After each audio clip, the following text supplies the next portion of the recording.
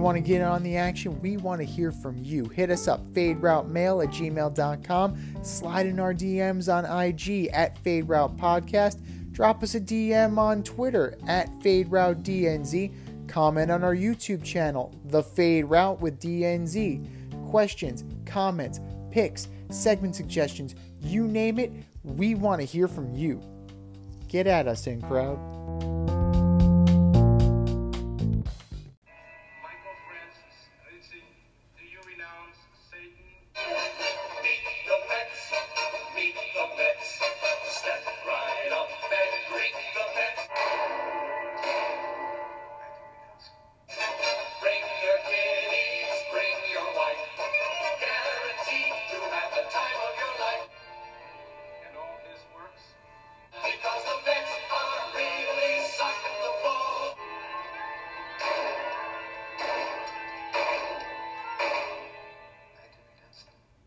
Knocking those home runs over the wall.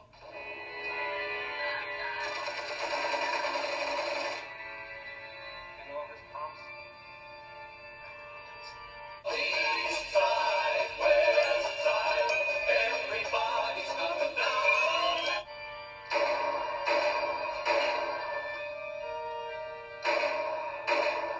To meet the METS Mets from New York Town.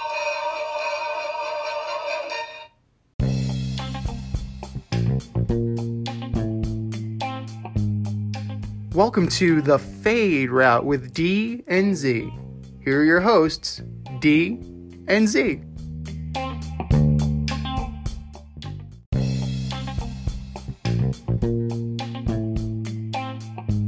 Welcome everybody to this week's episode of The Fade Route with D and Z. I am Z, and we hear about in these political races the first 100 days, right? In the first 100 days, I'm going to do this. In the first 100 days, I'm going to do that.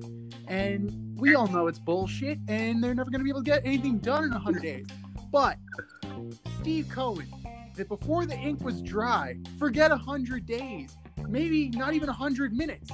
Brody's gone. Allard Baird is gone. Omar Minaya is gone. And the GM is now vacant, and Sandy Alderson can start building this front office for the Mets in this pivotal offseason with Steve Cohen's beautiful, brand new billions of dollars. And here he is. I've known this guy since our days on Carousel Shoes, flight crew through and through, the last QB in St. John's history. What's up, D? How's it going, man? As a Met fan, you must be pretty stoked. As a Met fan, I am extremely stoked. I just wish they could get Kelnick, Dunn, and Kay back. That's the only thing. Brody Van Wagenen came in with his bravado, and you know what? Like, as a fan, you want that kind of bravado. You know, come after us. You know, like when the Jets hired Rex Ryan, we're not here to kiss the Patriots ring. Like, that fires up the fan base. But then you got to follow it up with legitimate action. The Jets got to 2 consecutive AFC title games. The Mets traded prospects when they didn't need to trade prospects because they couldn't have a financial gain. And now you're saddled with Cano, you're saddled with Diaz, and it's up to Sandy Alderson and the new regime to get out from under that, or just add more guys, you know? And Sandy got them to a World Series, and with some of Omar Minaya's players. Let's be real here. I said before in our production meeting, losing Minaya is going to be big because of his talent evaluation skills. Overall, I'm very excited, but you got to see what Sandy puts together, you know? Well, it's always sad, you know, to see people lose their jobs, especially during the times we're in, but he's a G, and that will work out. And, you know, at least Cohen is putting his stamp on the team. He's taking control. He's trying to right the ship. And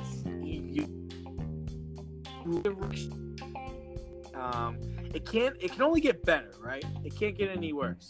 No, absolutely. You know, for years I thought, you know, with the Jets that's what they always needed to do. They needed to just take out the whole regime, everybody, from the bottom to the top, start over, start with a winning mentality. You have an owner here that is a big-time Met fan, has a lot of money, wants to succeed, and he's going to try to do it. Yeah, absolutely. The only thing I find interesting is that they have spared the manager so far. So I wonder if Cohen looks back on the 60 games and saying, hey, this guy, he managed well. He deserves a shot with a full season, with a full deck of cards, and then evaluate him from there. And I think that goes with some of the players too. And we're going to get to this later that, there were significant strides, but you want to see more. I mean, a 60-game sprint doesn't really tell you that much about a player. No, and I honestly, I liked Terry Collins. I liked Mickey Callaway. Like, I thought those guys were all right. Like, so, we saw that, the Red Sox went and got their old manager back. He's back. AJ Hinch is gone. You're just going to put in somebody there right now to just fill the role until you can really get a direction, get a heading, so to speak. So, yeah, I don't think it really matters at this point. It's really about just building a team, Yeah. As the old Billy Bean thing, I got nobody to feel the ground at first right now. Let me work on that. Absolutely. You know what? You definitely need to worry about player development. And the Mets, for the first time in a very long time, the Mets need pitching. So they're definitely going to be behind the 8 ball, and we're going to get to that later.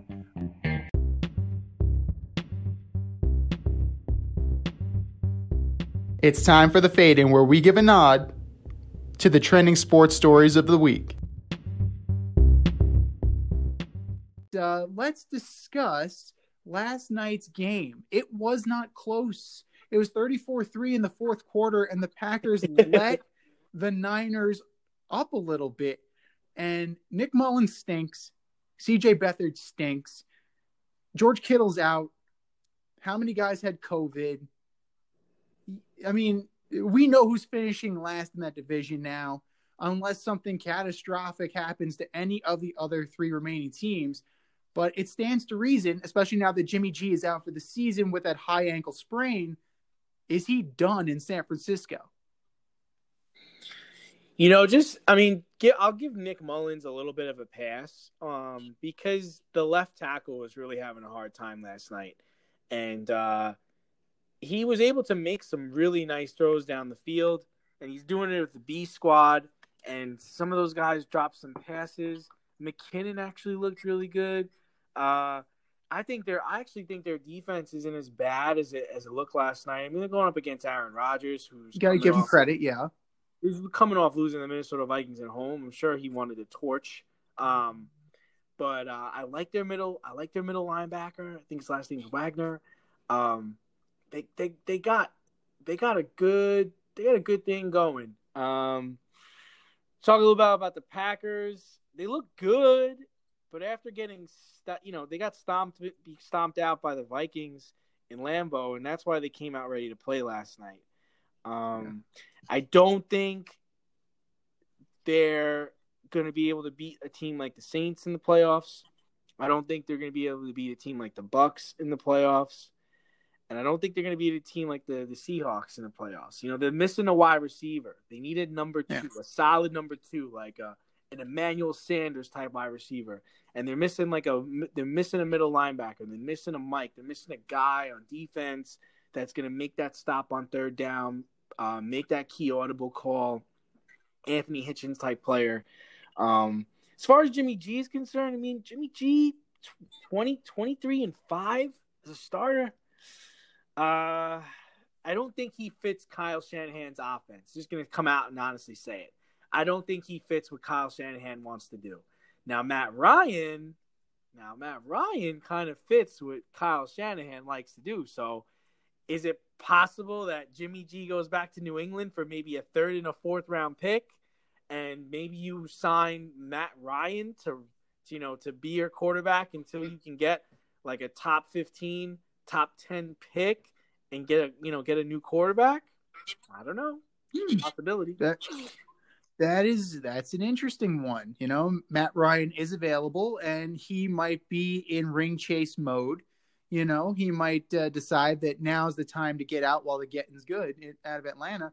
It makes total sense. Jimmy G's done in San Francisco, despite the record. He's just, he's not the guy that. But all the porn stars live in Los Angeles. What is he gonna do? Well, I mean, I don't know. I mean, he's gonna have to. I mean, if Gronk could figure out how to get a porn star to come up to New England, I think Jimmy G can figure out how to do that. It gets cold up there. They're gonna need to cuddle. He's gonna need to cuddle. You just need that body warmth. But I want to apologize to Aaron Rodgers and Devontae Adams and Marquez Valdez-Scantling. You guys are not as bad as I thought you were. Mea culpa, mea culpa. You guys made me look bad. Well, Adams is trying to say he's the best wide receiver in the league today. Easy, buddy. Let's not get that. Let's not get crazy here. As long as there's DeAndre Hopkins and Mike Thomas, Julio Jones, Mike Evans, you might be top 10. I'll give him top 10. Maybe top 5 on a good day. But not number 1. No way, buddy. Not even close. But the Niners, they show a lot of heart, and Robert Saleh isn't dealing with a lot on defense. He's making the most of what he's got. Kyle Shanahan's making the most of what he's got. And right now they just need a quarterback, and the guys that they have on the roster are not the answer right now. Well, I think COVID hurt them too. Let's be real. They lost, the Ayuk last night at the last minute. I think Bourne also. And I think Kyle Shanahan had mentioned that about 85% of the plays are supposed to be run through either Bourne or Ayuk. So, that kind of puts a damper on things. No, absolutely. You can't coach when you lose your key players. Yeah, Fred Warner. And if you're gonna have practice squad guys there, it's gonna take a hit. Your offense, your defense, your team in general is going to take a hit, and that's 2020 in a nutshell for you. But you know what?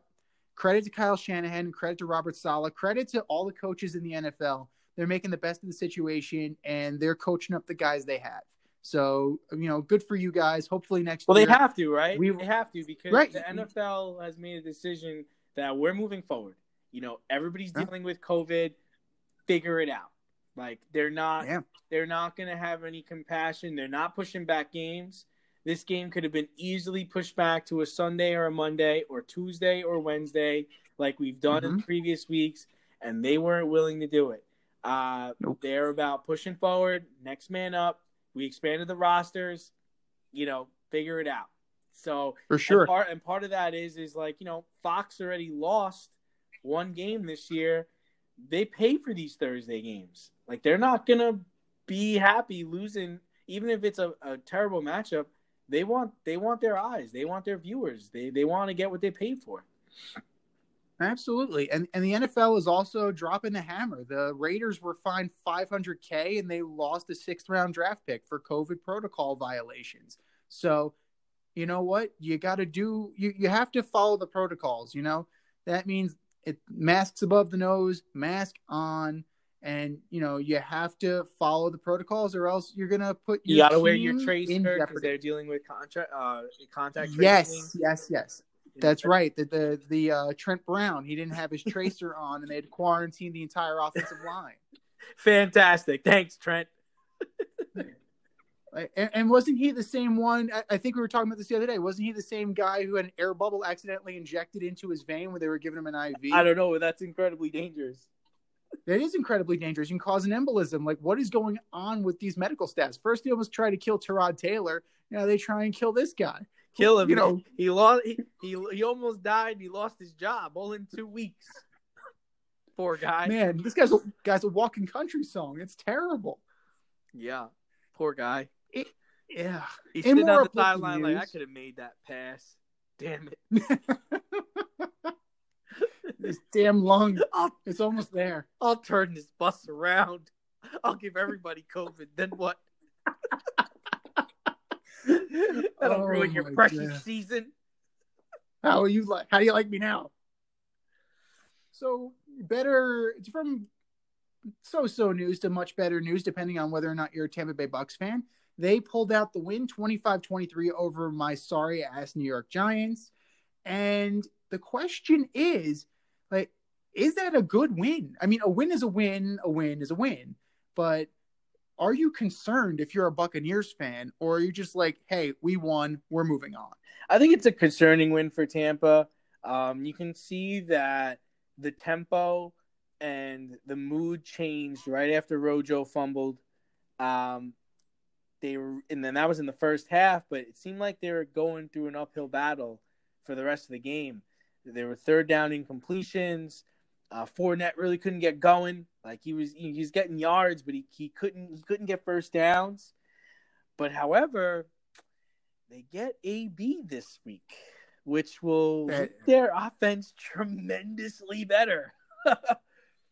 I mean, they lost Godwin to the broken finger, and now they got Antonio Brown. So, I mean, if you're going to upgrade, you might as well upgrade, right? Listen, say what you want to say. The guy is a stud athlete, stud wide receiver. A friend of mine knows him very well, and he's living with Tom. He's talking to Tony Robbins a couple times a week. This is a tryout for him. He's probably not going to stay in Tampa past this year, but he needs to show that he can be under self-control and he can make catches.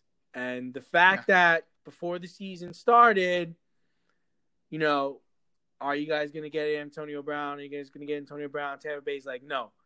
Once he's getting closer to eligibility, Tom's like, you need to go get Antonio Brown. And he's going to be living with me. I need him to play for me. I want to win a Super Bowl.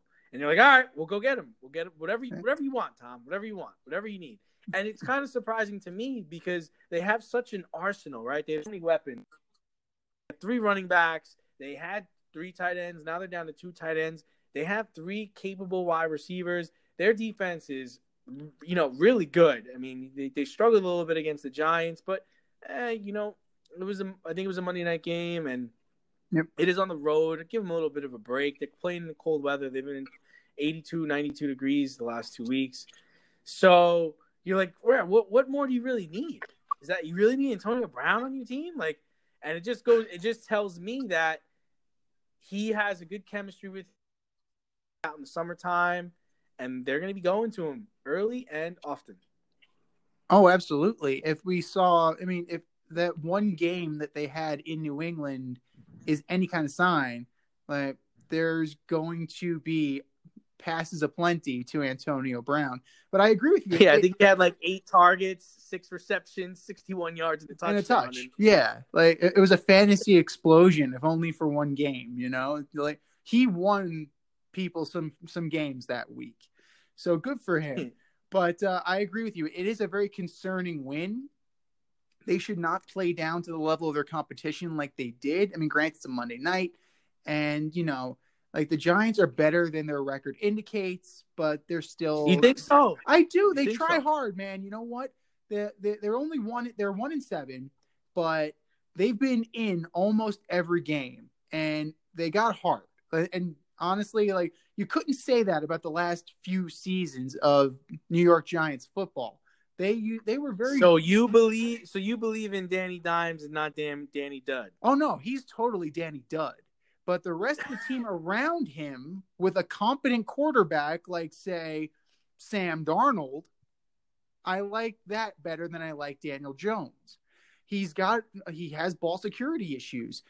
He has as many fumbles or turnovers since Ryan Leaf. You never want to be compared to Ryan Leaf in anything. Especially if you don't have a good side business like Ryan Leaf did. 100%. I mean, he was doing his thing. He was a distributor, and he was having a good old time. But you know what? Like, if you're not going to hold on to the football, you're not going to have a very long career. Usually, you think about that in the terms of running backs. But with this guy, like, give him a glove, something. Remember when Teddy Bridgewater was having that issue and then they stuck a glove on him? Like, do something. Try something because it's not working. And then the questionable throws again and again. When Louis Riddick, during the game, is saying he made the same mistake for the third time in the game, you got a problem, son. Throw the ball away if it's not there. I get it. You're trying to prove something. You're trying to prove that you're Danny Dimes. Just don't be Danny Dumbass. Throw the ball away if it's not there. And this is the problem when you don't have significant college competition. Like, you are just trying to out-athlete your competition. And that doesn't work that way. You have to be a complete quarterback between the ears as well as the arms and the legs. And he's showing me that it's not there. Could it be there eventually? Maybe on another team. But in this instance, he's not there yet. I think the issue I have is, you drafted this guy in the first round. I think you expect more from him at this point. Yeah. I'm not going to compare him to Baker Mayfield, but there's just certain. I was talking to Mike Lenore from Chicago today, and he was telling me that he just doesn't. He's missing throws he should be making. Mm-hmm. He's not anticipating receivers getting open, and maybe that has to do with the talent around him. But on the goal line play, the back comes out of the backfield, hits the goal line, and makes an out. The ball's got to come out as soon as he hits that goal line, because now you've given the defender time to catch up. That they had a chance to go ahead in that game. And granted, Brady probably got the benefit of the call. Mm-hmm. The flag was picked up. It probably was pass interference. But if you throw the ball when you're supposed to throw the ball, it's not even a question. He's going to catch it. He's going to score. So It's things like that. And you know what? A lot of people don't like Jason Garrett. Jason Garrett is a decent coach. Like, he's not a terrible offensive mind. If we think about what he did in Dallas, for a couple of years down there, they had the number one offense, and he had Dak Prescott, who was a third round pick. He's not, he's not Trevor Lawrence, he's not Russell Wilson, but he's a competent quarterback. And I get what you're saying. Like, he didn't have the competition in college, and that might all be true, but he does have arm talent, and he does show promise. I'm not gonna. I'm with you. I think it's Danny Dud, only because I think they could do better. Totally, absolutely.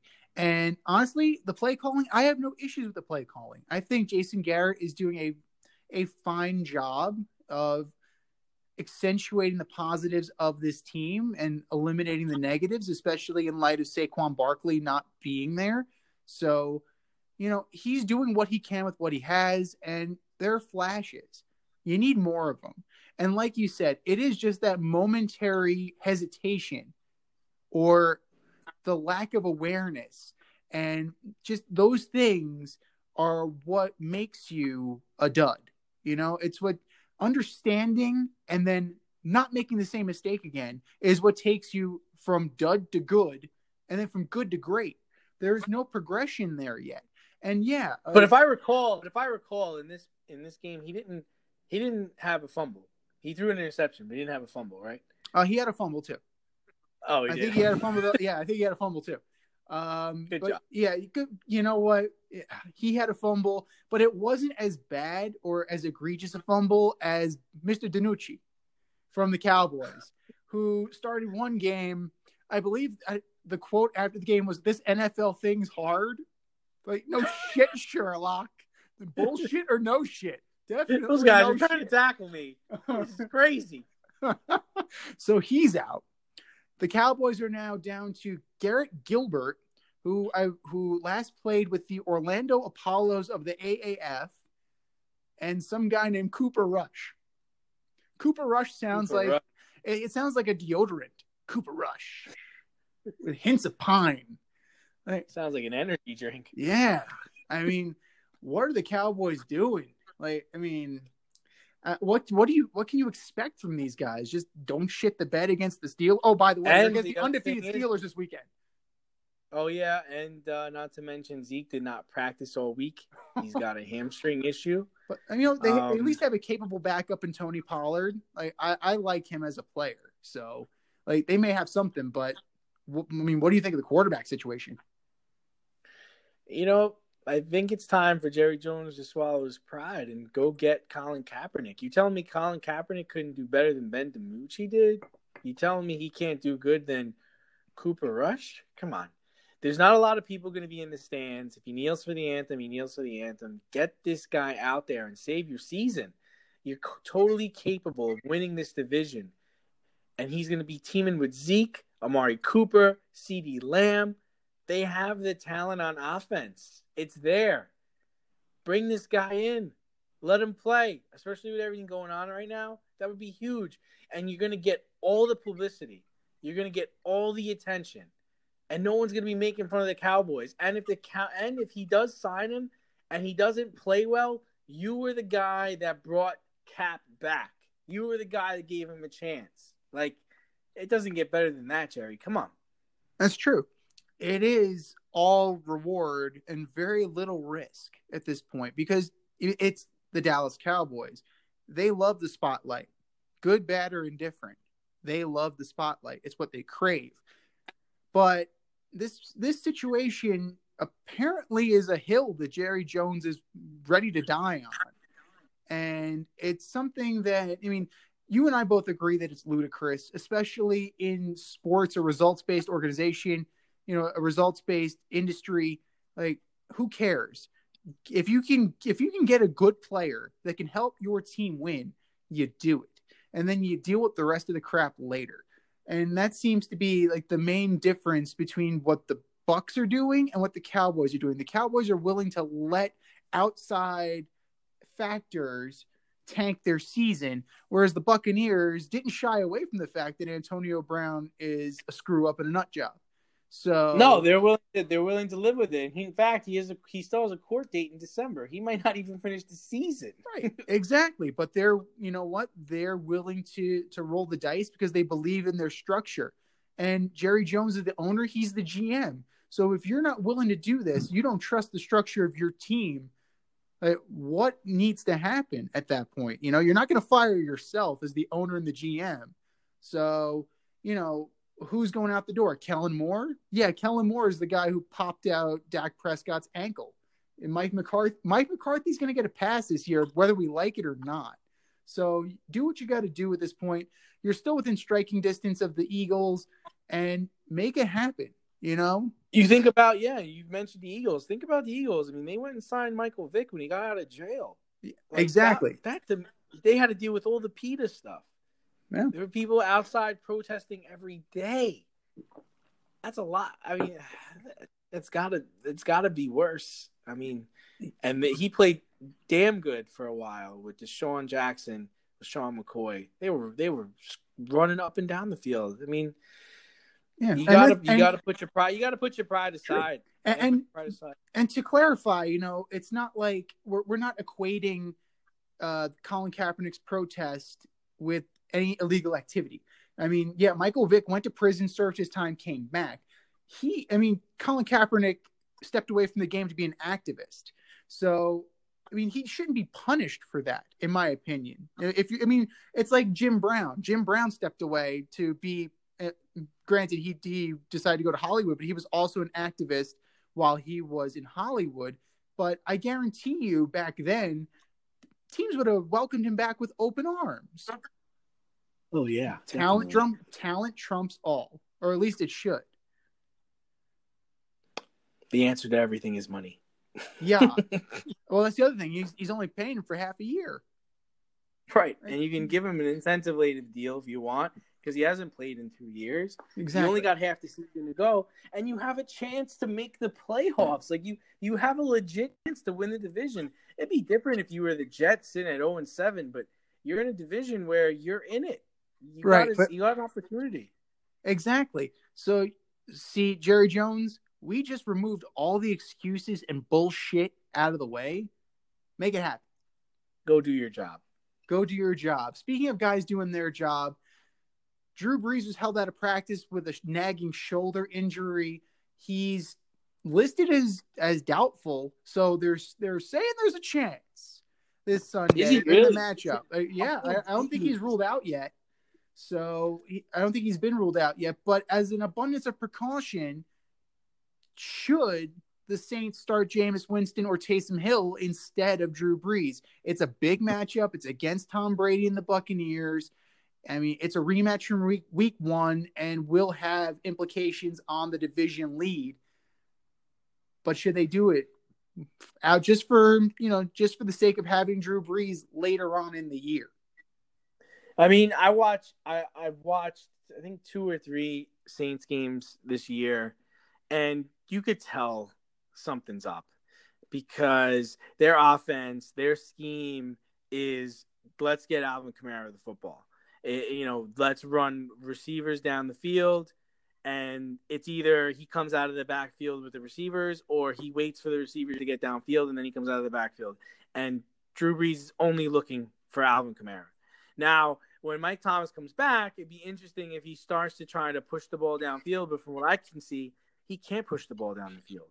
And we're going to really get a chance to see how good Drew Brees is this year when he plays outside this weekend against a top defense in Tampa Bay. So they're going to start Drew Brees. If he can go, he's going to go. But at some point, you do need to see what you have in Taysom Hill. Definitely, even if it's just like a gadget play, just to kind of get Drew Brees a breather and rest the shoulder a little bit. Or, if it's somehow it's a blowout either way, you get Hill some reps. Because we know what Jameis Winston is. Like, we've seen Jameis Winston over the course of his NFL career. Like, he's Mr. 30-30. Like, that's just who Jameis Winston is as a quarterback. Taysom Hill, he's got the curl, he's got the intriguing factor because he is mobile. He hasn't thrown that many passes, so we don't really know what he is. But they're going to go with him, and I can't fault their logic because this is a game you got to have, especially if as the season draws to an end and you're in the hunt for a division title. So I've also heard that Alvin Kamara is struggling through practice too. I don't know if he played today. I don't know if he practiced today, but that is definitely no. He practiced. He did. He practiced. He just missed Wednesday's practice, but he practiced fully today and yesterday. Good. So he's going to be in there. So as long as he's in there, they have a shot. But he's their team. He's their leading rusher and leading receiver. He's the team. Yeah. And I mean, a lot of that has to do with the fact that like we've gone over it a few times, especially just, texting during the games that Drew Brees' arm isn't, it's not what it used to be. And, a lot of that might be just not having Michael Thomas, but a lot of that just might be the fact that he's over 40 years old and father time catches up with everybody. So they're going to start him, but if I'm Sean Payton, I'm definitely giving Hill a look or two just to kind of, even just to throw off Todd Bowles a little bit. So you have to kind of mentally prepare for it, Just that little bit of strategy is going to possibly be the make or break in the game. Yeah, I think this game has, like you said, large implications. The Saints are going to go in there and give their best effort. But, the first time they faced Tampa, Tom and company weren't as sharp. This time, they're going to be ready. With Antonio Brown. Yeah. Let's not forget that. Right. If you want to get in on the action, we want to hear from you. Email us at faderoutemail@gmail.com with your questions, comments, picks, segment suggestions, you name it. We want to hear from you. We're on Instagram too. Slide in our DMs at Fade Route Podcast. Get at us. So some interesting news out of the NBA as well. The Players Union agreed to a start on December 22nd. And today happens to be November 6th. So you have a little bit over a month, almost 2 months to kind of make this happen. But is it too soon? Listen, the NBA season is starting soon because they want to get paid. This is all about money. It's 72 games. They're going to be stacking them together. I don't think you're not going to get the top players out there every game or every week. It's just not going to be possible. But if we remember, there are a lot of teams that have been off since March. There are teams that have been off since April. So some of the league is fresh, but your top teams, the ones that were just coming out of the bubble, they're going to take their time. There's some athletes like Jimmy Butler who started, went right back into the gym right after the season ended. So, right. There are some gym rats out there, but I think it's too soon. I think they would have been better off starting in January, going with like a 49 or 52 game season. And just if you wanted to try to make up the dollars, you can expand the playoffs, but definitely go back into the bubble. Definitely. December 22nd is way too soon just from a logistics standpoint because you still have to sign free agents. You have to, all of They your haven't even had the off-season draft. Yeah, they didn't have the draft either. Exactly. So all of these off-season maneuvers now need to occur between today and the start of the season on the 22nd of December. And, oh, by the way, you have to get into a training camp and you have to build some semblance of chemistry. You're going to have, it's a 70-something game season, but the first 20 games are probably going to be some of the ugliest basketball you've ever seen, just from the rust factor of teams not playing or, teams not gelling together because because of the fact that you have some new guys you're trying to work into a rotation. Not to mention the teams with new coaches. You're trying to install a new philosophy and a new system.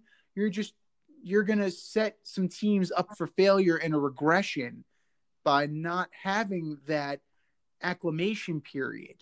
And that's going to, look, how many draftees do you think are going to hold out for a little bit because they're still negotiating with teams? They're probably not going to rush to sign the contract.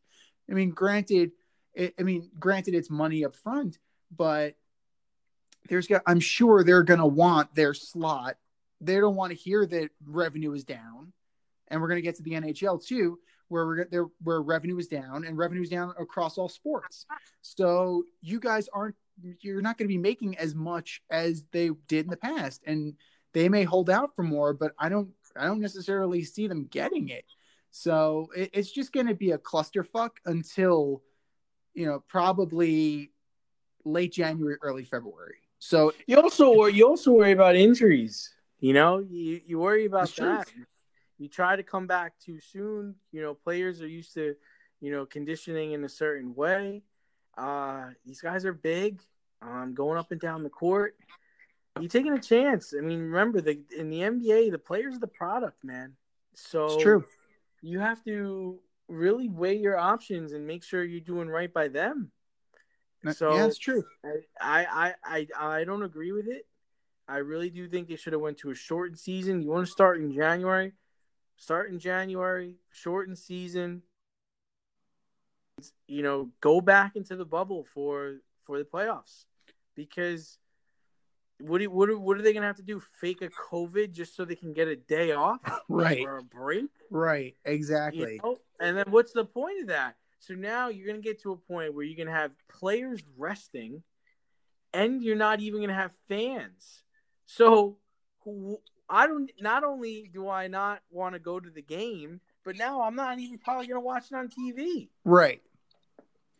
Yeah, it's such a weird situation, but it's only going to take one injury for a superstar player to throw this whole thing into upheaval. All it takes is one. And yeah, but once they start, they're not going to be able to change it. They're not going to be able to do anything. They're going to have to keep moving forward. Yeah, they're going to have to, but at the same time, like, if one superstar gets hurt, it's going to be a failure.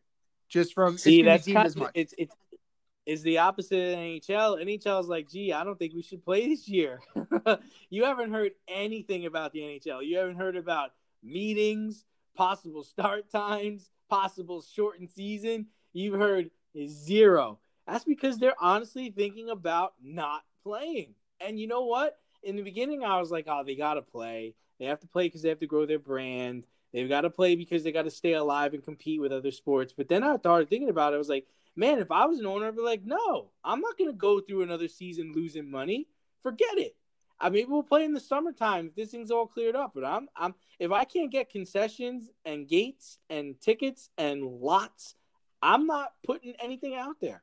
Oh, of course. And you definitely it's definitely a financial burden for these owners because a lot of these owners are cross sport owners. So you'll see I think Illich owns the Tigers and the Red Wings. So he lost a shit ton of money. He lost his shirt this year. They lost their shirt this year.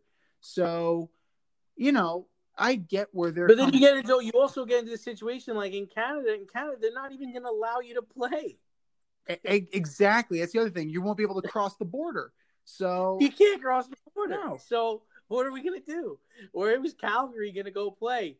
In Podunk, Wisconsin? Like, what are you going to do? Right. Exactly. Well, the other thing that we're talking about, and this is an interesting one, is to make it basically U.S. versus Canada.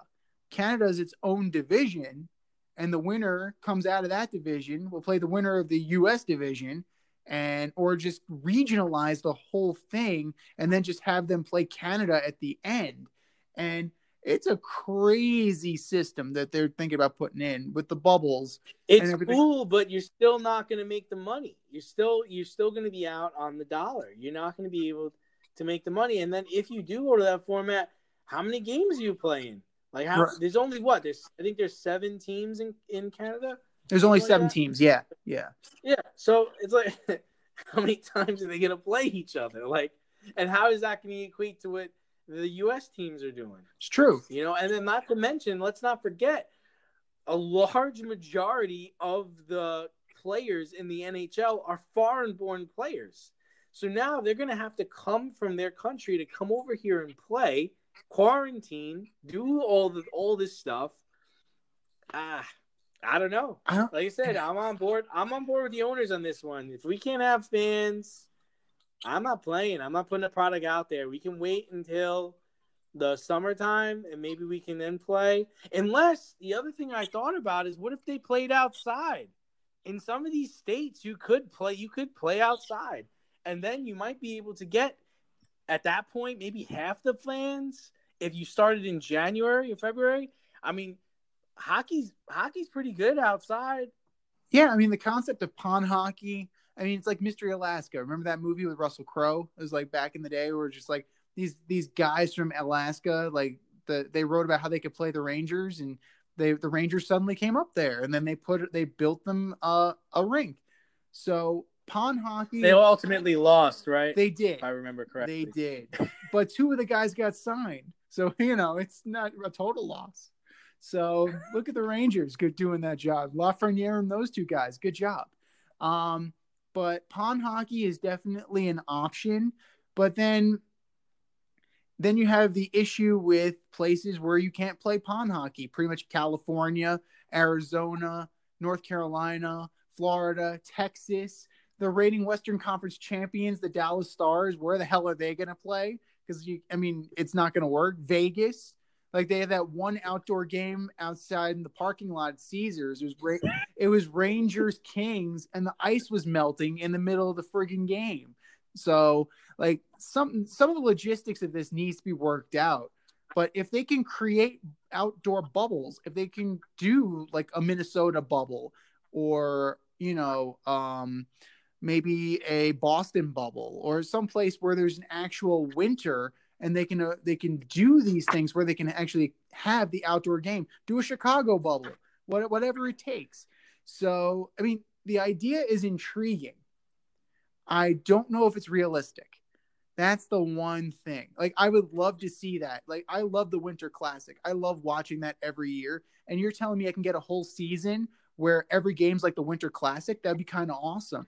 But Right. I don't think Exactly. I don't think Donald Fear is going to go for it. At the end of the day, he's the guy that the owners are negotiating with, and given his history, he has no problem shutting stuff down. Given the fact that he shut down baseball for a year. Mm-hmm. So Right. we apparently are at an impasse with the NHL. Yeah, they you don't ever hear anything from them, anything at all, and I don't think Gary Bettman really cares. It's like people aren't going to Player boo me. don't play. You mean I'm not going to get booed? Like, this is awesome. Like, where do I sign up? Player don't play, whatever. Just let me know what you guys want to do. Oh my God, poor Gary Bettman. Oh, Gary Bettman, you are the gum on the bottom of it. But to talk, and even though the baseball season finished, and they haven't really begun talking about next year, but certain players, one big name in the news is Francisco Lindor.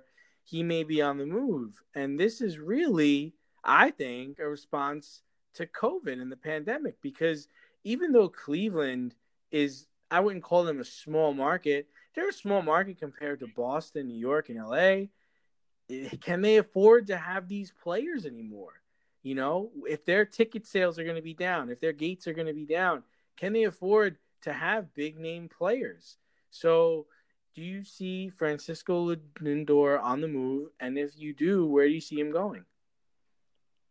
Francisco Lindor is definitely going to get traded. The team said as much, but yeah, it's one of those things that these teams are taking a bath, man, and like they're a middle market. I wouldn't necessarily say they're a small market. They're not the Tampa Bay Rays. Let's be real about that. Their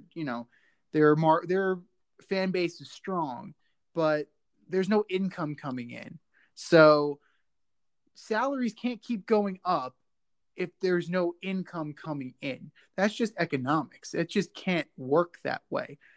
Now, certain teams... Maybe your boy Steve Cohen will go get him. That's the thing. The Mets... The Indians are going to want a major league ready shortstop. Now, the Mets have that in Ahmed Rosario, but they also have Andres Jimenez, so they do have some pieces. My thing is this. I don't necessarily think that the Mets need Francisco Lindor.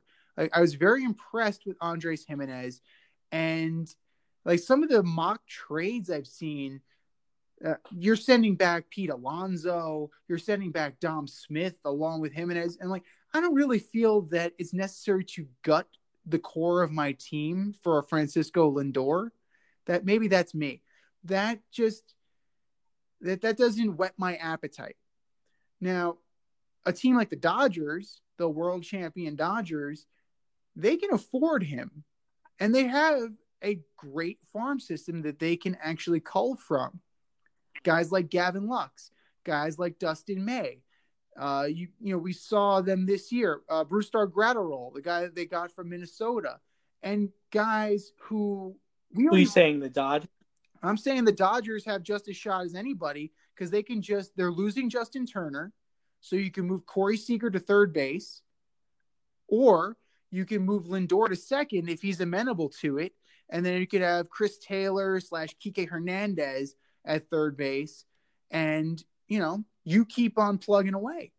So yeah, they have that guy Kyber Ruiz and Josiah Gray and Edward Rios. Yeah, but how many of those guys are going back to the Indians in the trade though? So that's what I'm trying to say. I'm saying that the Indians can go and trade for those guys. Send us those guys, and we'll give you Francisco Lindor. I see that happening. And then you have, of course, as always, you have the New York Yankees. Now, granted, they're not going to give up Gleyber Torres, but they have a couple of young shortstops that are in the pipeline. Some of them are, maybe 1 or 2 years away. So if you can sell the Indians on maybe a Miguel Andujar or a Clint Frazier. Yeah, Clint Frazier would be the big name in that deal. Yeah. And then they'll take the shortstop. I think his name is Oswald Peraza. Yeah. Or Peraza. Peraza, yeah. And then they'll take, one of their pitchers, maybe Contreras. Yeah, Contreras, maybe Schmidt, Garcia. I mean, maybe even a guy like Michael King would be like a little sweetener at the end. But the other thing you can do, like they have Jason Dominguez, right? He's 17 years old. He is a few years away. He's about 3 or 4 years away. Are the Indians sold on that prospect ability and then take a few lesser guys if you're going to send them a guy as well regarded as Dominguez? I So can't see that happening. Maybe the Angels can get involved. They have Brandon Marsh, Jeremiah Jackson. They have that really good reliever, Chris Rodriguez. mm-hmm. It's hard to say that the Angels have good pitching prospects, but they do have Right. decent handers. That seems like a good spot for him. Be there with Mike Trout, Anthony Rendon, and team. But True, and they do have. It's definitely going to be. It's going to have to be a big market. Yeah. I know one of the things they were talking about was possibly the Reds getting into the mix. The Reds would clearly just do it just to get tickets, ticket sales. Yeah. They can give up like Hunter Green or Nick Senzel, something like that. And then he would be, obviously Lindor would be their prize player. Yeah. And then there's definitely options if they're going to deal him. You're saying it's definitely going to happen. I think they're going to try, but like you said, I think it's a soft market given what's going on. For sure. And I think that the Angels are a good landing spot. That's a great call on your point, especially since the fact that Andrelton Simmons is a free agent. So they now have a gaping hole at shortstop. So guy. Great glove. Great glove. And not a bad bat either. So, I mean, you do have a few options now that, like I said, Simmons is a free agent. I was thinking the Phillies, but they don't have enough. Like, you're going to have to give up. There's really not much there. And then I was thinking, then finances really, shut that down. A team like the Marlins, like, you turned a corner this year. Maybe maybe you put together some of this young talent, you send it to Cleveland, and you get the face of your franchise, But they're not going to pay him. No, they're not going to pay him. No, they're not going to pay him. But the only way that would happen is if Cleveland kicked in a portion of the salary. But if they're strapped as they claim to be, then that's not going to work. So in a regular season where teams were earning money, like that could possibly have been like a sleeper team. But really, like there's a clear line of separation between the rest of baseball and just the teams that can afford it. And who knows when this is going to end.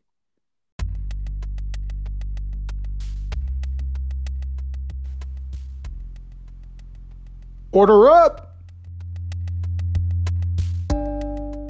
Speaking of free agents, we have our newest segment here. It's called Order Up, where we're going to ding, ding, ding, ding, ding, ding, ding, ding. We are going to rank the top 5 available free agents, and we're only going to do 5 because we know that there are tons out there, and I'm sorry, Masahiro Tanaka fans, but we're not going to go over everybody.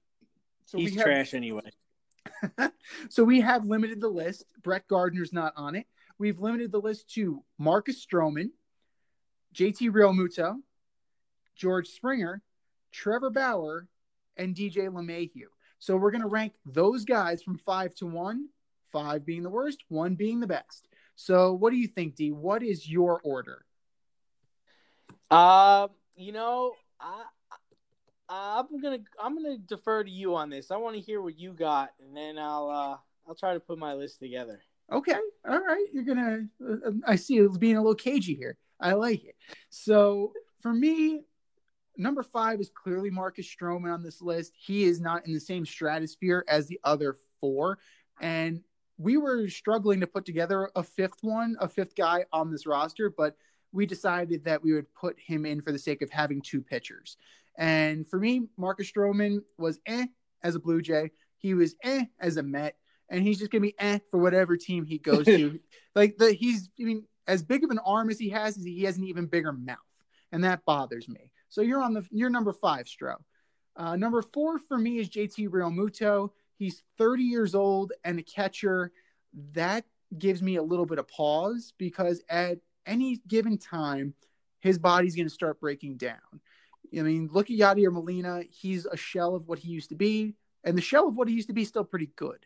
But JT Realmuto, you're going to be paying prime money and prime years for a guy who's not going to be giving you as much at the end as you're going to get in the beginning. Then that leaves George Springer at number 3. Springer will be great in the short term. You can also transition him into the DH role. I think that's a great option for a team like the Mets, who have a glut of outfielders as it is, and who can kind of, especially if there's a universal DH moving forward, they can kind of maneuver some guys around. And George Springer's a local guy, so if ever they put asses back in seats, that will put asses in seats. For me, number 2 is Trevor Bauer. Huge talent. Love the personality. I think it's just a because you wanted to be a Met. I wanted to be a Met so badly. Behind him and DeGrom, forget it, man. That would be awesome. But it's the wrong year for him, especially in a economic quote unquote depression in sports. Like, you know, and who knows what his performance is going to be moving forward. Like, he was okay, then he had a little upward tick, and he may just end up being a guy who's just okay.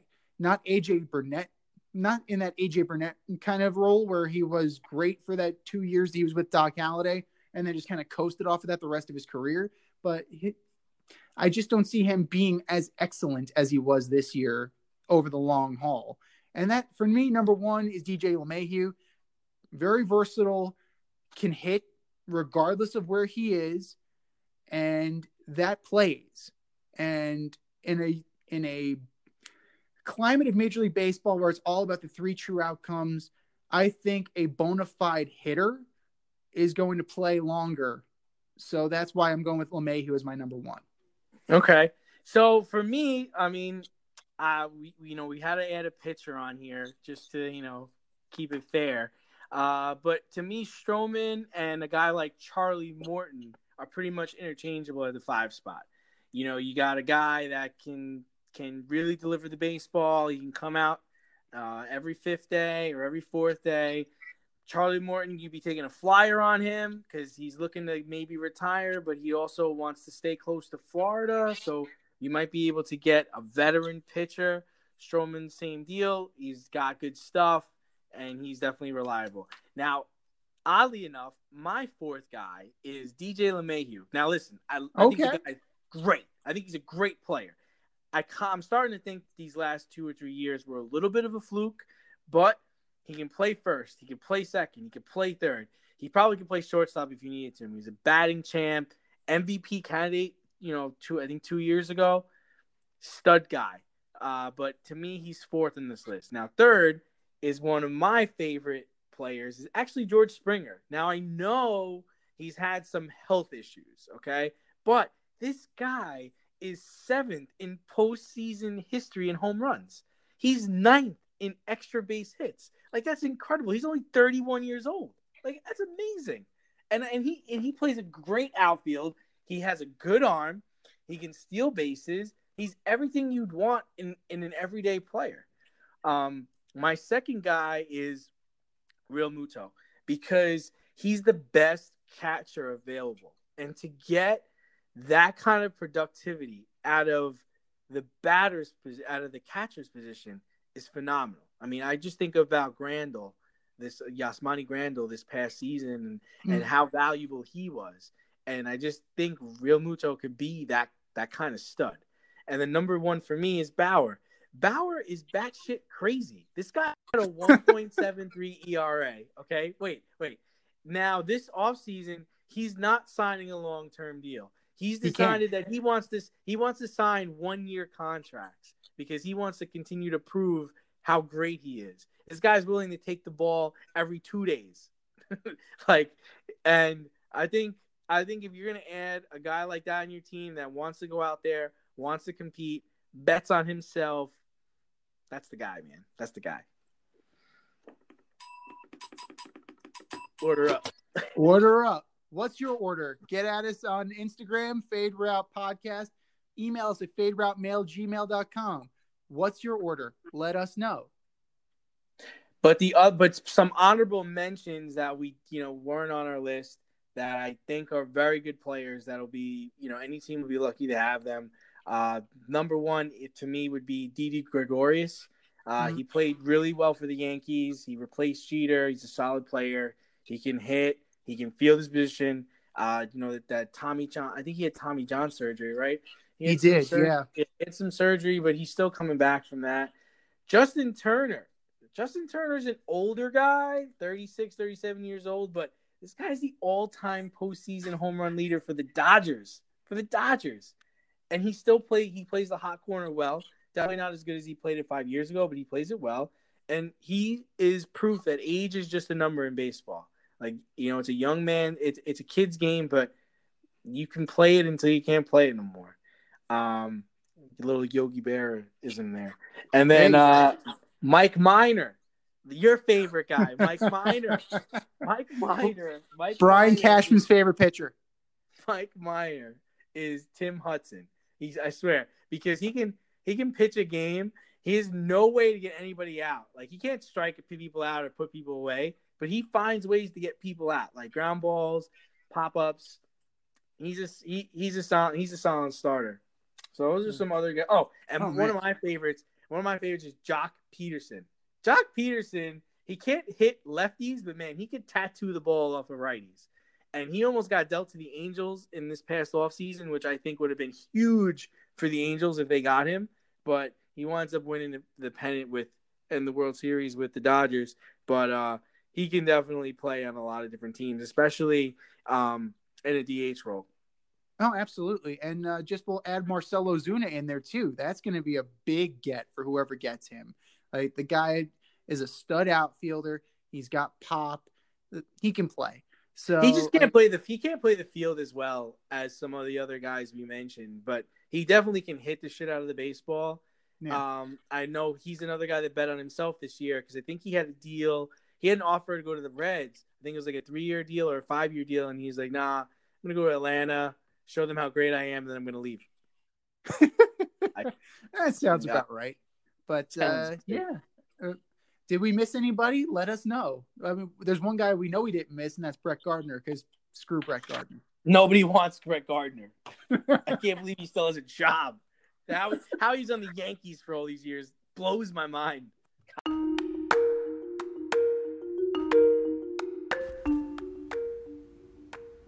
Time to see what's cooking this weekend, sponsored by As You Eat It, only on YouTube. That's AZ You Eat It. Check it out today. How did you do last week? I went 7-6 last week. I went 7-6 as well. It's actually been my worst week since week 3.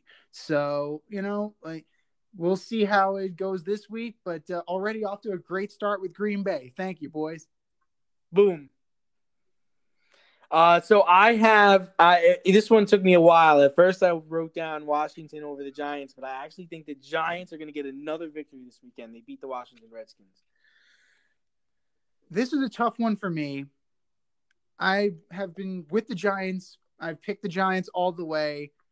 The more I think about Daniel Jones, the less excited I am about that pick. But then I see that they're starting Kyle Allen, and that makes me feel okay. So we got a chance. We got a chance, exactly. Patrick Graham and that defense, it plays. And that's important. The defense is much improved, and I think it's going to be a defensive win for the Giants. All right, another good game this weekend is Tennessee against Chicago. Tennessee got beat by the Bengals. Rookie Burrow tore them apart. Chicago had a letdown, but if you ask Matt Nagy, you are what your record says it is. So I think Tennessee rebounds against Chicago and takes them out. Joe Burrow had hell of a game last week against the Titans. Nick Foles is not Joe Burrow, and Mitch Trubisky sure as hell is not Joe Burrow. So that leaves the Titans. Now, I don't know if Derrick Henry's going to have a great game just because the Bears' run defense is quite stout. But, it might be the Ryan Tannehill show, but the Titans are going to win. Mitch Trubisky got hurt on the one play he played last week. He had to go get his shoulder checked out this week. This guy. Just trade me, Matt. Stop fucking sending me out there to get hurt. My redemption story. Oh, shit. Damn it. I'll give everybody this team COVID, I swear. Okay. I think Minnesota's on a roll. I think they're going to beat Detroit this weekend. Well, Stafford, I think, is on the COVID list, so that should be an easy one. Just keep feeding Dalvin Cook, and Kirk Cousins can't screw that up. So we're going to go with the Vikings. Okay. This is actually going to be a good game, too. I was tempted to take Carolina, but ultimately I took the Chiefs. It's going to be closer than people think it is. You know, people are writing off the Carolina defense, but I like the Carolina offense a lot with Robbie Anderson and Teddy Bridgewater. And, you know, C-Mac is coming back this week. Christian McCaffrey's coming back too. So you do have, you know, another weapon for Teddy Bridgewater to use. That being said, it's still the Chiefs, man. You got to run with the Chiefs. Blowout City, I got Houston over Jacksonville. Mike Glennon is starting that game, and, you know, Mike. Good old Mike, you know, he's just going to play well enough to lose. And Deshaun Watson, it's time for you to have a game. So go out there and have a game. Texans are going to win. Tough one for me was Baltimore against Indianapolis. I was tempted to pick Indianapolis, but ultimately I went with Baltimore. This is a get-right game for the Ravens. Like, they need to really kind of clean some stuff up. Lamar Jackson hasn't been playing that well. And yeah, they gotta put some hurting on Phillip Rivers in order to keep this a winnable game. So I'm gonna take the Ravens. Okay, really good game up in Orchard Park. I'm taking Seattle over Buffalo. I think that's an upset. I was tempted to pick the Bills, but I'm gonna go with Seattle as well.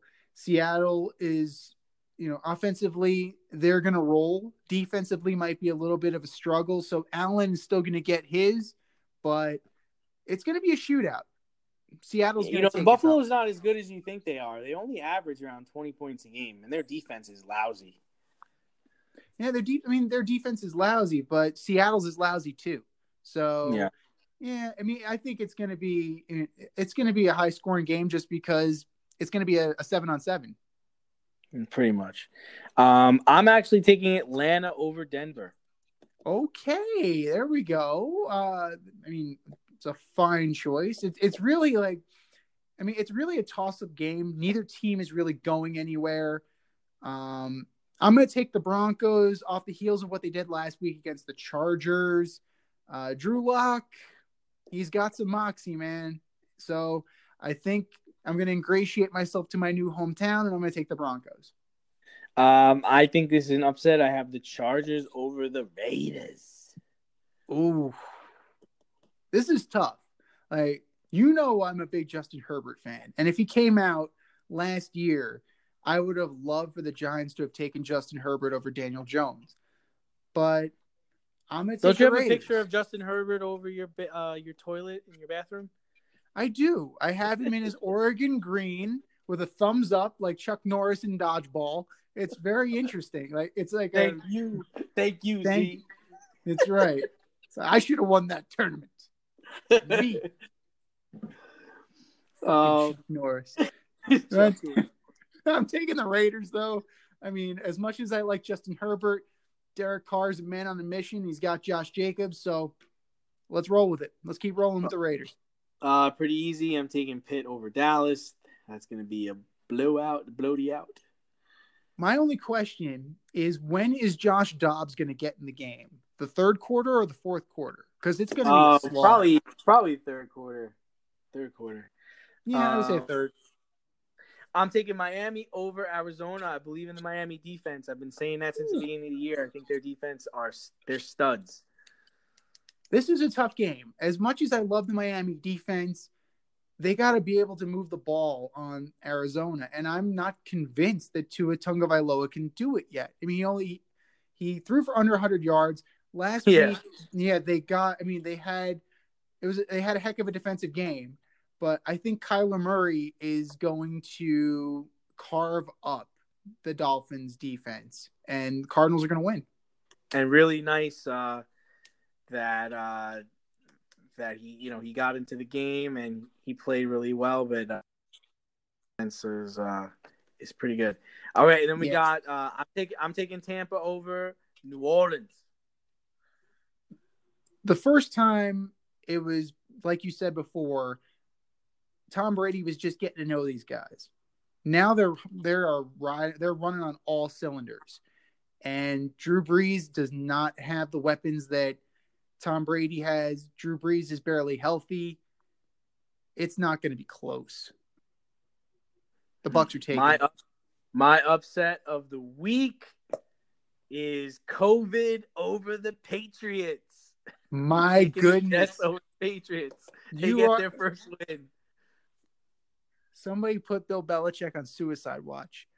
Oh my God! Really? You're taking the Jets? This is the Jets Super Bowl. This is it. I am in shock. Monday night. Yeah. Monday night. It's in New York. This is it. This is it. I mean, I hope you're right. From your lips to God's ears, I hope you're right. But yeah, I can't do it. I just can't do it. But I'm gonna roll with the Patriots because I just can't do it. I can't. I'm sorry. Yeah, Adam Gase has broken me. I'm sorry. I just can't do it. All right. This has been another great episode of the Fade Route with D and Z. I am Z. That is D. Thank you for getting faded with us. And we're now on TuneIn podcast as well. So our reach is growing. You can find us in all major podcast providers. Email us, faderoutemail@gmail.com. Follow us on Instagram, Fade Route Podcast. Get at us, and you could possibly be on the show. Thanks for tuning in tonight. Catch all of our podcasts on Friday nights, and stay faded until next time. Have a good one, guys.